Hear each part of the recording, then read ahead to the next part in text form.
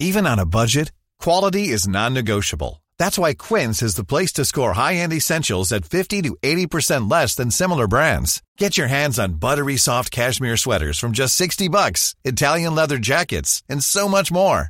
And the best part about Quince, they exclusively partner with factories committed to safe, ethical, and responsible manufacturing. Elevate your style without the elevated price tag with Quince. Go to quince.com/upgrade for free shipping and 365-day returns.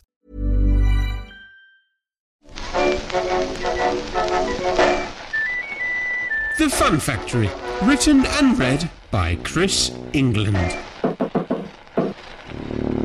Chapter 26. Don't Do It Again, Matilda. Everyone attached to the Carno organisation, and plenty who weren't, got caught up in the contest as it drew nearer. I was reliably informed, well, I say reliably, it was Mike Asher who told me, that a book was being run and some substantial sums were being laid down on me and Charlie. That should have put me on my guard, knowing the footballers as I did. I noticed Fred Spikely and Jimmy Crabtree hanging back, rather, trying not to get involved, keeping their powder dry for young Mr. Chaplin's sake, but I didn't think there was much they could really do to actually undermine me, not without losing their jobs anyway. I actually looked forward to rubbing their noses in it once I took over as the new number one. Anyway, Billy Ragg was my man. After the large cast rehearsal was finished, the two of us started working on a piece of business, or stuff, as Billy called it. Obviously, there wasn't much leeway to add to what was already there, but we were able to come up with a couple of ideas to embellish the football action passages of the piece. In our best little sequence, we worked it so that Billy would stop the ball and instantly brace his leg behind it, so that I, as Stiffy, could throw myself full-bloodedly into a save, giving it everything. When we showed it off to the rest of the company later, the meaty slap of the two of us colliding made the other players wince and drew a smattering of spontaneous applause from those watching the rehearsal. I knew we had a winner. I had the Wednesday off, and was looking forward to meeting Tilly at the Fun Factory later that afternoon. I hadn't done anything more about the favour that Carno had asked of me, and I supposed I should grit my teeth and get on with it if I was going to. Clara Bell seemed to know as much about my neighbour as anyone, so I had in mind that a chat with her might be useful. I poked my head into the kitchen, where I found Clara warming her hands on a fresh pot of tea. "Clara? Hello, Arthur, my lad. What are you about this fine morning? No rehearsals today?" "No, that's right," I said. "Tea?" Clara asked, her hand poised on the teapot handle, and I nodded and took a seat at the table while she fetched another cup. "I wanted to ask you about the lady next door, Edith," I said. "Oh? How did she and the governor come to split?" I asked. Clara gave me such a piercing glance at this that I flushed bright red. "I was only wondering," I went on hurriedly, "because she speaks of him so fondly, always wants news of him." "You're her friend, I know you are," she said, after a moment or two, and I nodded keenly. "I've heard her speak of how much she enjoys your little chats. The view she gets from Freddie, and I'm afraid from most of us, is rather jaundiced about her husband, you see, knowing what he is, and what he's done. That's why you are like a breath of fresh air to her, worshipping him the way she does, the way you do." "I do? Oh, of course you do, you silly boy, it's perfectly plain, and I don't know if it's really my place to bring you down to earth. Perhaps it's better if you don't know." "Don't know what? Tell me." Clara took a sip of her tea and then decided to begin. And once she began, there was no stopping her. It was not a happy marriage. She was 17 when they met, working in the box office at the Theatre Royal in Stockport. He was a gymnast with his act, The Three Carnos, and he set his cap at her right away.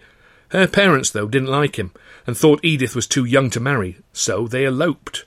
Very romantic, but he treated her as a slave all along, right from the first. She'd sell tickets for his shows, then be in his shows, and then scrub the stage once his shows were finished while he and everyone else was in the pub. She was still a child, and he was a bully, that's all. She was like a piece of property to him.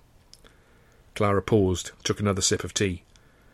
What he started to do, you see, eventually, was say she had to be nice to a particular theatre manager so that they'd get more bookings, and so she would be, to please him, but then he would get it into his head that she must have gone as far as his filthy mind imagined she would, and he would fly into a jealous rage. He'd beat her black and blue, time and again. He brought a doctor to her once, and when he saw her, the doctor threatened to horsewhip him on the spot. That's how bad it was. She has a scar, just here on her cheek. Have you seen it? I shook my head. I had, though. She covers it well, but she'll have it till the day she dies, like a little crescent moon. He did that to her, threw her to the ground and stamped on her face with his heel. The image of Carno's smart, shiny little shoes flashed into my mind. She stayed with him, though, Clara went on. There were the children, of course, but she adored him still, despite it all, if you can believe that. There was Freddie, the eldest, you know him, and Leslie too. In between there were 6 more that, well, they just weren't meant to be, poor little scraps. And when each one died, he'd beat her again like it was her fault. Clara took a moment to compose herself. It wasn't just the beatings, though they were bad enough. It was the mistresses too. When little Leslie was born, what is he now, 7? The brute had set up a second home on the very same street with that woman. Maria, one of his Amazonian chorus girls she was then. We all knew about it. Everybody did, except poor Edith, and we hadn't the heart to tell her.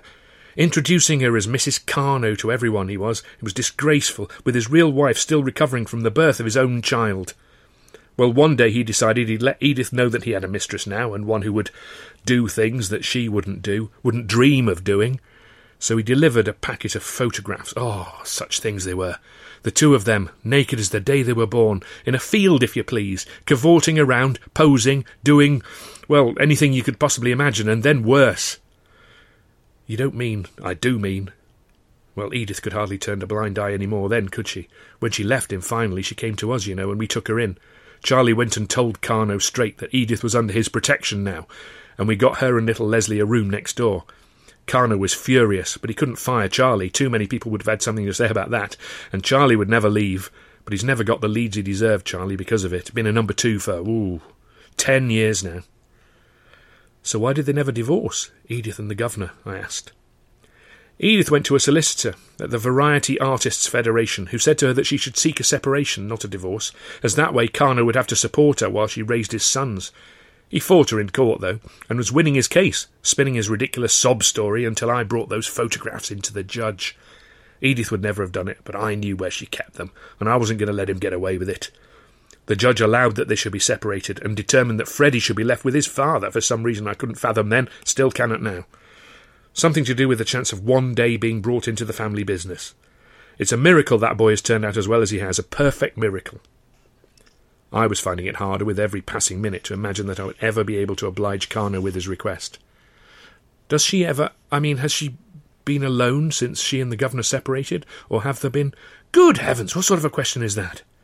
I'm sorry, I said, flustered. Of course not, is your answer. She's a saint, that woman, a saint. She'd no more break her marriage vows than she'd cut off her own right hand. The very idea. I see. She has 2 satin pillows on her bed to this very day, one with Edith embroidered on it, and the other with Fred. I do believe she'd take him back even now. I must have looked pretty crestfallen, for she said, There now, that was more than you wanted to know, wasn't it? He's not a bad man to be working for, I dare say, if you can manage to stay on the right side of him, and it's not really any of our business now, is it? More tea? I didn't need tea. I needed the open air. I needed to think. I grabbed my hat and strode out to the common. Clearly, what the governor had asked me to do was beyond the pale, and equally clearly, the man I had idolised since I came to London had feet of clay. In fact, was little short of monstrous. Nonetheless, the tantalising vision of a near future in which I was the lead comic of a Carno company of which Tilly was a member, well, could I really pass that up? I could find somewhere else to live, far from Streatham and the protective Charlie Bell. I could find a way of avoiding Freddie Jr. for the rest of my life, couldn't I? Tilly was doing her bit that very afternoon. I reckoned if I was going to go through with this, then I really should do it as soon as possible. I wasn't sure how far I actually had to go before the weekend and Carno's big decision. Perhaps I would be able to make him see that his scheme was madness. Perhaps the attempt itself would be enough to show him that in fact he was in the wrong. The one thing I couldn't get away with doing was nothing at all. I decided that I should bring some flowers if I was really going to pitch woo, as Charlie would no doubt have called it, to a married lady. Whether I actually thought that flowers would make a difference, or I was just postponing the moment again, I can't now quite recall. Whichever it was, I found myself browsing at a florist's barrow at the bottom end of the common for some considerable time. "If you wait until they turn, they'll be cheaper. Is that what you're thinking?" the crone in charge eventually inquired. I laughed off her sledgehammer sarcasm. No, I beg your pardon, I just wanted to be sure I get it right. Difficult choice, I said. "Courting, are you?" she said. "Here, let me help you out, sonny." She quickly gathered a 2-bob bouquet together for me and thrust it into my arms. "Never a woman born yet that wouldn't swoon at the sight of that little lot." I thanked her, paid her, and was turning to leave, when she called me back and stuck something into the lapel of my jacket. "Lucky Heather," she whispered. "Thanks," I said. "I've got a feeling I'll need it." A few minutes later, I stood by the gate of next door's house. Actually, maybe it was longer. I may have walked around the block a couple of times and nipped into a pub for a stiffener. Anyway, I stopped there at the gate and took a deep breath. I just about felt like I'd screwed my courage to the old sticking place when a voice hailed me from across the street. "What ho, Arthur?" I turned, and there was young Freddy, striding towards me with a big grin on his silly chops, just the very last person I wanted to see. He spotted the flowers clutched in my fist, of course, right away, and punched me jovially on the arm. "Flowers, eh? Who's the lucky gal?" "Ha ha, no one, I said. "Oh, have you got a secret admirer yourself, then? Some fella sweet on you, is it?" "Don't be an ass, Freddy." "I'm just going to see Mamma. Are you going out, or do you want to come in and say hello?" It's all right, you can if you want. I'm sure she'll like to see you." "I'm just killing time while Maria's out shopping," he said cryptically. "What?" I said, and he laughed. "Maria's out shopping. That's just what I call it. She goes up to town for the afternoon, looking at shoes and so on, deciding she'll maybe get them next time or the time after. And while she's out, that's when Dad does his auditioning. He doesn't call it the Fun Factory for nothing, you know." "Sorry, what?" I said. "Come along, Arthur, you're not usually this dim. The governor is auditioning a young lady, and he does it when Maria is out shopping because she's an extremely jealous woman and he doesn't want her to know what he's about." The truth was dawning on me slowly now, although I didn't want it to. Likes to see just how super the supers really are, if you follow me. I nodded, but was barely listening. In my mind I was hearing Tilly's voice reciting her letter. "I've got an audition with Fred Carno himself, no less, next Wednesday in the afternoon, at his house while his wife is out at the shops. So fingers crossed for me, eh?" Freddie was still talking. "I walked in on him once, not long back, auditioning, and got a £1 pay rise so I wouldn't tell Maria. Ha! I tell you who the girl with him was, but it wouldn't really be fair, would it? I see her on pay night. Think it's her, anyway. I only got the briefest look at her face, to be honest. Hey, you with me?" I laughed along with him, hollowly, my mind racing. In fact, sometimes I amuse myself on a Saturday night by ticking him off in my head. "She's been goved. She's been goved. I saw her being goved. Goved twice to my certain knowledge. Goved, goved, goved," and so on. I should put a little G next to their names in the ledger, shouldn't I? Baffle future generations of accountants. His bawdy grin turned to a look of concern as he saw my expression. "I say, are you all right, Arthur? You look rather pale." "Here," I said, slamming the bunch of flowers into his chest. "Give these to your mother." I set off at a run down the street.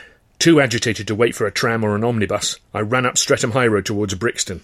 Got passed by a tram, which would have got me there sooner if only I could have calmed down to wait for it. Cursing, ran on up the hill. Lost a scarf. It blew off from round my neck. I didn't go back for it. Up to Coldharbour Lane, red in the face, panting, sweating, into Vaughan Road, seeing the Fun Factory lit up by the winter sunshine, seeing Carno's house. Stopped, gasping, leaning on somebody's garden wall, trying to get my breath back. The door of Carno's house opened, and Tilly stepped out. She was smiling, and gave a little wave back to the occupant as the door closed. She set off walking along the street towards me, saw me, smiled. Carno's face leering down at her. "Hello there, you," she said, as she got close. Carno, unbuckling his belt. "Guess what?" she asked brightly. Carno giving a little cough. "I passed the audition," she beamed, Carno's lips leaving a wet smear on her cheek. "Didn't you hear me? I got a job." Tilly's face changed. I saw her read in my eyes that I knew perfectly well what her audition had consisted of. She said in a small voice, "It was for you, Arthur, so I could be with you." But I didn't hear her. All I could think of was her being goved. "Leave me alone," I said. "You disgust me." She walked away, of course. Her head bowed, one hand over her face, not a sound. She walked away from me, to the end of the road, turned the corner, and disappeared from view. I didn't know what to do with myself. I sat on the pavement, rested my head on my knees, closed my eyes. It began to rain, a sudden, heavy shower. Within a couple of minutes I was soaked through to the skin, but I couldn't bring myself to get up. After a few minutes I heard a front door bang and glanced up. There was Carno, strutting across the road to the Fun Factory under a bright red umbrella, exceedingly full of himself, clip-clopping lightly round the puddles in his shiny little shoes. I wondered if they were the same shoes he'd used to stamp on his wife's face to scar her for life. It made me think of the other people he wasn't worried about scarring for life. Me, for one. I felt a volcanic anger building up inside me. I scrambled to my feet and followed. He'd just started talking to Alf Reeves about some theatre plans of some sort when I kicked the door of his office open. I stood there in the entrance like a drowned rat. He got half the way up to his feet and opened his mouth to speak, but I beat him to it. "You?" I shouted. "You're a monster!" "Are you drunk?" Carno said calmly. "Not yet," I roared. I grabbed his bottle of scotch from atop his cabinet and took a big spluttering swig from it. "What's this about?" "I'll tell you," I cried. "It's about me telling you where to stick your stupid contest and where to stick your bloody job." Carno's jaw dropped. "You what?" he said. "You heard me," I snarled, pushing my face right up to his, nose to nose. "Stick it where the sun doesn't shine, because if the only way to keep it is to compromise your poor wife, well then it's clearly not a job worth having, and I'll find some other bloody thing to do." I had no idea what that other thing might be, and to be honest, that big swig of whiskey was beginning to make me feel dizzy, but I was rather enjoying myself. The smoke in my nostrils from all the bridge burning I was doing had an exhilarating tang. "Do I take it that you're resigning from the company?" Carno shouted, trembling with fury. "You can take it up your arse," I roared, rocking back on my heels. "That poor woman still loves you, you know, even though you've got yourself another so-called wife, and are betraying that one with any available trollop whenever her back is turned." "Resignation accepted!" Carno yelled, banging his fist on the table as if it contained a rubber stamp to make things official. "Fine!" I shouted, my face an inch from his. "No!" Another voice cut in, strongly, firmly. Carno and I were stunned. We'd been so wrapped up in our fury that we'd almost forgotten Alf was still in the room, yet there he was, red in the face and visibly quivering with suppressed rage. "You what?" Carno said, slowly turning to face him, hands on hips. "I said no," Alf said with a dreadful calmness. "No, Arthur is not resigning from the company, nor are you going to sack him. I won't allow it." "Ho, ho!" Carno bellowed nastily, turning an interesting puce colour. "Is that so?" "Yes," Alf said, ice cold. "That is so. Or do you want me to tell everyone what you asked this boy to do?" "You can do exactly as you damn well please," shouted Carno, but the wind was leaking from his sails. "This is what is going to happen. You can play out your contest on Saturday, even though it is silly and demeaning to this lad and to young Chaplin, both of whom deserve better from you." "He doesn't," I muttered. "And then you may come to whatever decision you think proper at the end of the evening. But I shall be there too, and I will feel obliged to see that no travesty of justice is done. Do you understand me, Fred?" Carno glared at Alf for a moment, but Alf held his gaze. "Fred," he said again, with steel in his tone, "do you hear me?" "Very well," Carno said through gritted teeth, after a long, long moment in which he seemed to be weighing up Alf in his mind, reappraising him. "Very well, then. But I shall stop the money for that door out of his wages," he turned to Alf with exaggerated deference, "unless you think that would be inappropriate." "No, that'll be perfectly acceptable," Alf said, holding himself erect. "Now come along, Arthur. Time we left, I think." I let Alf guide me out of the office and out into the wet street. I was astonished. "What on earth did you think you were doing?" I shouted. Once we were clear of the fun factory, Alf's superhuman composure suddenly deserted him. He grabbed at his heart and leaned heavily against a lamp-post. "Saving your life, you young fool," he gasped. "Now get me a bloody brandy."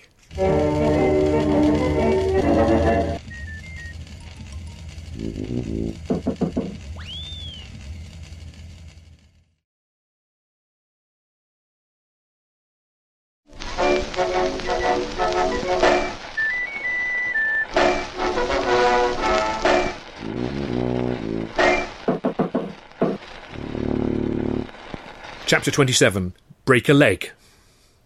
So we come to that most peculiar of days at the Oxford, when Charlie Chaplin and I went head-to-head. The Oxford, gone now, pulled down and replaced with a Lions Corner House, had the reputation then of being the handsomest music hall in London. It was certainly one of the most prestigious places to play. George Robey made his name there in the 1890s, you know, and it was always a favourite of his. I was there in plenty of time for the matinee, even though I wasn't to be in it, or even allowed to watch it. Once or twice a couple of strangers popped their heads in at the door and stared curiously at me before whispering to one another as if to say, "There he is. He's one of them." At some point during the first half, the football match was in the second, Chaplin came to pay me a visit, all dressed up in Stiffy the goalkeeper's roll-neck jumper and long pantaloons, and shut the dressing-room door behind himself. "Listen, Arthur," he began, shuffling from one foot to the other. "It's embarrassing, this, isn't it, to be set against each other like this?" I shrugged. "You know, it's not really how it should be, is it?" I shrugged again. "But seeing as we are rivals as such, I didn't want there to be any bad feeling between us." I raised a quizzical eyebrow. So I wanted to apologise, for Paris. I should have told you when I recognised Tilly, even though she asked me not to. I don't know why. It's none of my business, but I should have told you. Yes, I said, you should have. There was a pause. And, he ventured, I suppose I shouldn't have then begun to court her behind your back. That was not really on, was it? No, I agreed. It wasn't. So I just wanted to say that I'm sorry for what happened. Friends? Charlie stood there, offering his olive branch of a handshake, and I let him for a moment or two before finally nodding and taking his hand. Left to my own company, I fell once more into the black musings which had occupied my mind over the previous few days. Tilly, the girl of my dreams, the girl I had been desperately seeking for a whole year, had thrown up her new life in Paris and returned to find me, and I had rejected her. And try as I might to envisage ways of making that right, I still couldn't shake the mental picture of Carno auditioning her. Maybe I would have to leave the Carno organisation and make my own way as a solo, daunting though that prospect was. I remembered Stan's recent travails as he of the funny ways, and how glad he was to have joined the security and sheer creative enterprise of Carno's Fun Factory, and my heart sank into my boots. There was Wal Pink, of course, but who knew what he was up to? Suddenly, there he was, in the doorway. Yes, Wal Pink, large as life, as if I'd conjured him up simply by thinking about him. "What the hell are you doing here?" I said. "I've come to see your contest, of course, Arthur," he oiled. "At the Water Rats' dinner last night, everyone was talking about it." "So you've not yet brought the Fun Factory to its knees, then?" I asked. "Give me time, my boy, give me time. Our plans march forward apace, and sooner rather than later we'll—" Pink caught himself. Well, never mind what we'll do. I just wanted to be sure and let you know that my offer still stands whenever you wish to avail yourself of it." "Yes, well, if I do, you'll be the first to know," I said. "Now, if you don't mind." Of course. You need to ready yourself. Break a leg." And he trotted off up the corridor as if he owned the place. Just the sort of distraction I needed at that moment. Shortly I realised that Charlie's big moment was drawing nigh, because a tidal wave of studded boots clattered along the corridor as the Midnight Wanderers and the Middleton Pie Cans headed towards the stage. Then I heard the synchronised smashing of boots on the apron, which signified that the opening warm-up scene was underway, and I could make up some muffled laughter trickling down to the dressing room where I was still sitting. Some more laughter I judged to mark the entrance of Will Pulaski Jr. as the villain, and then it must surely be time for Stiffy to appear, and sure enough, yes, there was Chaplin's first big cheer. Long before the end of the sketch, I'd crawled into a costume hamper with my fingers in my ears, worn out with the stress of trying to read what I could hear of the audience's response. It seemed to my increasingly frantic imagination as though the whole act was running twice as long as before, maybe 3 times. I could only assume that was because of all the brilliant new sequences Chaplin had added, and my heart sank lower and lower as the blood pounded in my ears. After an eternity of torment, there was suddenly a blaze of light. I looked up to see Mike Asher in his referee's outfit, holding the lid of the hamper up and gazing down at me. "There you are!" he cried. "Whatever are you doing?" "I lost my Never mind," I said, clambering out awkwardly. "And with instinctive improvisational skills like that, how can he fail?" Mike crowed, and I punched him on the arm. "Well," I said, kicking the door to, "how was it? How was he?" "Young Mr. C? Oh, he was a revelation. Such panache, such finesse. He's still up there now, taking the audience's applause, even though the act finished a quarter of an hour ago and there are 4 synchronised unicyclists trying to form a pyramid behind— Ow!" He rubbed his arm where I'd thumped him again, looking faintly aggrieved. "Really? How was it?" "You really want to know?" "Of course." Mike shrugged. "Yeah." "Well, what does that mean?" "Yeah, it means it was all right, I suppose. Nothing special. Not quite as good as Weldon. Nowhere near as good as he thinks he is, but, well, how could he possibly be? Started well, but lost them in the middle, I'd say." I was fit to burst now. "What do you mean, lost them in the middle? What happened?" "Well, it was rather peculiar," Mike said. "He started in on this new bit of business he'd worked out with Fred Spikesley and Jimmy Crabtree. It was kind of a sentimental interlude right in the middle of the biggest action bit. And I don't know if they messed it up or something, because the audience just seemed to get, well, a bit bored, really, and he never got them back. Afterwards, Charlie was furious, and Fred and Jimmy were trying to apologise, but Sid was just fending them off and shooing Charlie away. Who knows?" "Ha!" I punched my fist into the palm of my other hand. "He balls it up, in other words." "Well, it wasn't bad. As I said, it was just— yeah." even though I hadn't seen it. I knew in a flash of inspiration what Charlie had done. He'd been faced with an audience desperate for entertainment, and he'd tried to give them art. Art with a capital A. Well, I thought, that'll do me. Perhaps the game wasn't entirely up. Not yet. The bar at the Oxford was heaving with well-oiled Carno folk. It was the place to be that night, and no mistake. My old drinking pals, Bert Darnley and Chas Sewell, came over at once to wish me luck. The lads had seen Charlie's performance in the matinee and were rubbing their hands together with glee. "It's an open goal, I'm telling you," Bert crowed. "It's true," Chas insisted. "You're odds on now, that's the word." He nodded over to the far end of the bar where Fred Spikesley and Jimmy Crabtree were taking money hand over fist. They'd been running their book all week, but grumbling and moaning the while about how the odds on Charlie and me were so level that they would struggle to make a killing. Now, though, it appeared that everyone wanted to bet on me, and Fred and Jimmy were taking the bets on, I presumed out of loyalty to Charlie's cause and the fervent guilty hope that they hadn't helped to sink it. It occurred to me that I could really put the cat among the pigeons for them if I let on how much reason Carno had not to favour me. Billy Ragg saw me looking over the business they were doing and raised his pint to me in a cheery salute. Then Alf Reeves appeared at my elbow and guided me away to a quiet corner. "Now then, Arthur," he said, "you're well prepared?" "I am," I said. "Good," Alf said, fixing me with a serious look. "Now listen, you go out there and do your best. Don't go half-hearted, thinking the governor won't give you a fair crack of the whip. He's a businessman, first and foremost, and if you show him you're the better bet, he'll pick you, never mind what passed between you. My word on it. All right?" "Yes, Alf," I said, feeling better every moment that passed. "Thanks." He nodded, patted me on the arm, went about his business, and George Roby, of all people, wandered over. "Hail, fellow, well met!" he boomed, as was his wont. "George," I said, shaking him by the hand, "what are you doing here?" "I wouldn't miss this, my dear chap. Never been anything like it. Positively gladiatorial. Comedy as combat. Could be the next big thing." "I don't know about that," I said. "Yes, indeed. I'll tell you what you need. You need a fair damsel's favour to wear to the lists. That's right. Excuse me, my dear." George waylaid a passing wench by placing his hand on her arm. "I wonder if I might trouble you for a handkerchief?" he asked with exaggerated courtesy. She turned with a smile to give him what he asked for, and it was Tilly, of course. When she saw me, she flushed, and we stood speechless in front of one another as George twittered on innocently. "Here you are, Sir Arthur," he said, handing me the handkerchief. "Tuck this about your person, and when you are victorious, as surely you must be, then you can claim the hand of the fair lady—" Here he raised an inquisitive eyebrow. "Matilda," Tilly murmured frostily. "Lady Matilda, quite so, as your own. And you, my dear, must be sure to claim your prize." He ground to a halt, finally, seemingly unaware that the temperature in the vicinity had dropped a good few degrees, and let Tilly go, which she did with considerable dispatch, weaving a way through the throng. George watched her appreciatively, and then gave me a hearty nudge. "Pretty little thing," he said. "There, now don't say I never do anything for you." Rafe Luscombe was there, of course. My patron, as he insisted on calling himself. I'd written to him about the contest, and he couldn't keep away, despite the ongoing threat from his brother to send him to South America. "I have £5 riding on you. Spikesley is adamant that Charlie will still win, but I have every confidence, old chap." He paused to sip his drink, a dry sherry, and let his eyes roam around the busy bar. "This really is the most tremendously exciting evening," he enthused. "Look, there is Fred Kitchen, and Johnny Doyle, and George Roby, and Jimmy Russell. Oh, listen to me, you know all these fellows. Oh, good heavens, is that not Marie Lloyd? My!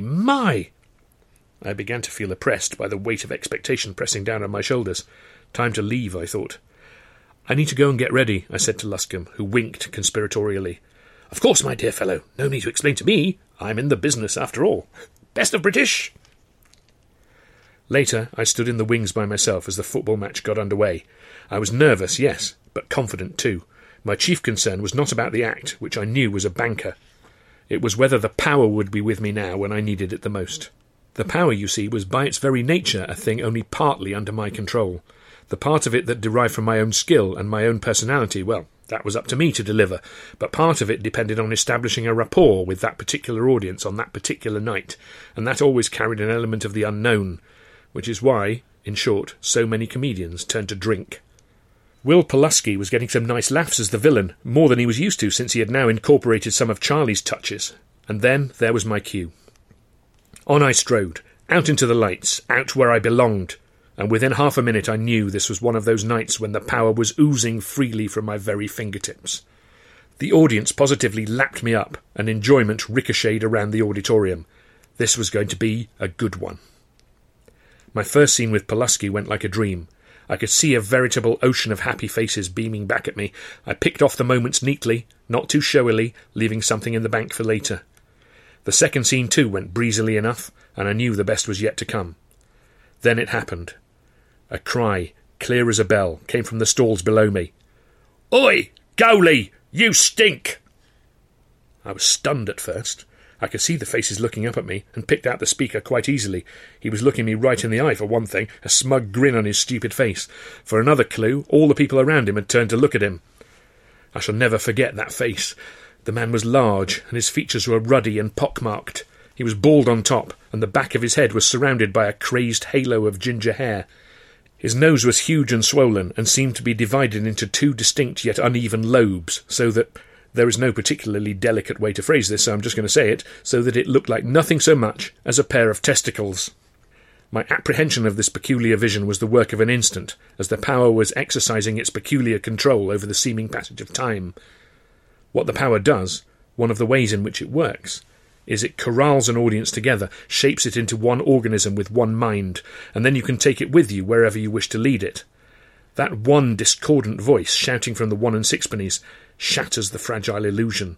Suddenly it is not one audience in front of you, one single entity. Suddenly it is hundreds of different entities, with hundreds of different faces, each of whom may have its own separate opinion. It's like trying to ride 3 horses at once, and all 3 want to go in different directions. The power, if it is with you, can retrieve this situation. You bend the audience to your will, and mould them together once again. The solo act can address his tormentor directly, and humiliate him or win him over, thus isolating him from the whole or absorbing him into it. For the team player, such as myself on that night, it's trickier, but still feasible, and I set about it with a will. We continued, and shortly I felt it again, felt the power emanating from me, embracing the room, caressing it into submission. Laughter rolled in from the back of the stalls in waves, and I rode it like a bareback rider. Comfort, confidence, control, all returned. Then it came again.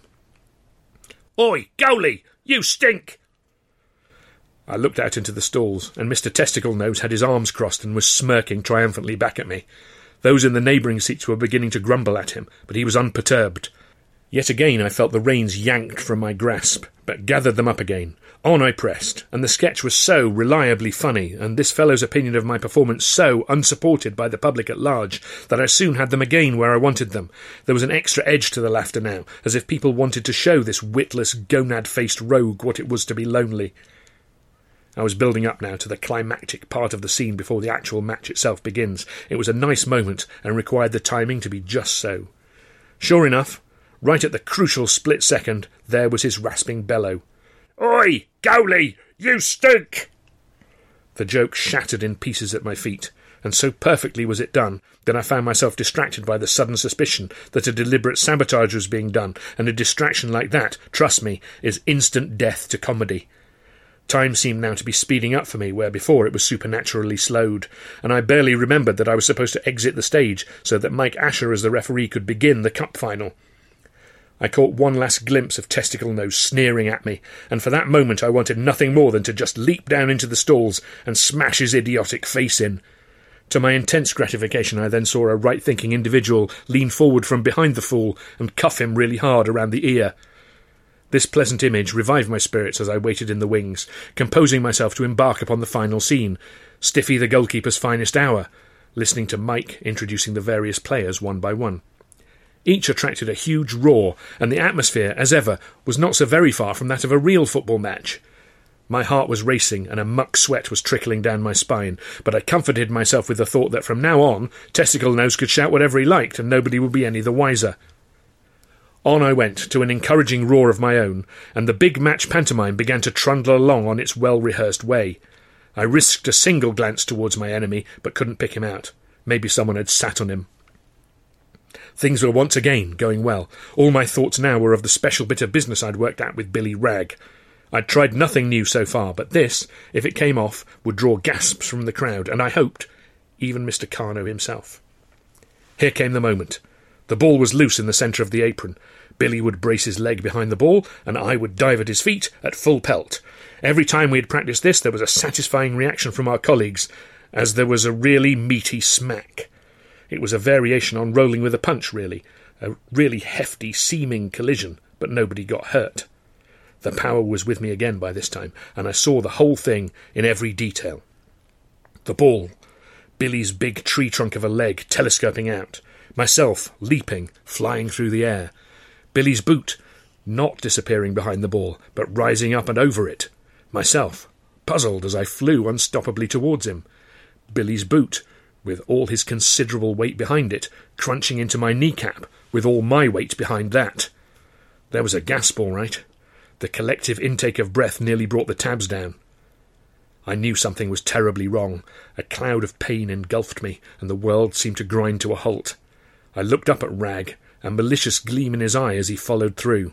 I could see the hairs standing up on his great white ham of a thigh braced against my knee. Then I looked out into the stalls. Every face I could see had an appalled expression on it. Mouths were open, horrified hands were flying to eyes, blood was draining rapidly from features. I saw one woman gasp and then suddenly lurch forward, retching into her handkerchief. This wasn't good, not by a long chalk.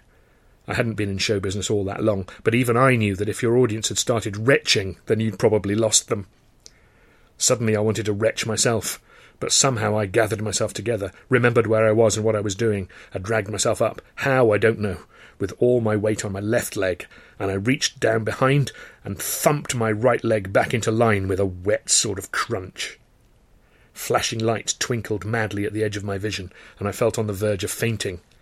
As I'd thumped it, the knee had made a wet sort of crunching, squelching noise, but everything seemed to pop back roughly where it was meant to be, and gradually my head seemed to clear. Suddenly, stupidly, I began to believe everything was going to be all right. I tried, gamely, to step to my right, and the leg just buckled under me, sending me sprawling. I registered more horrified gasps from those close enough to see the detail of what was going on. I saw Testicle Nose mopping his freckled brow with a spotted kerchief, looked into his eyes, and then I passed out.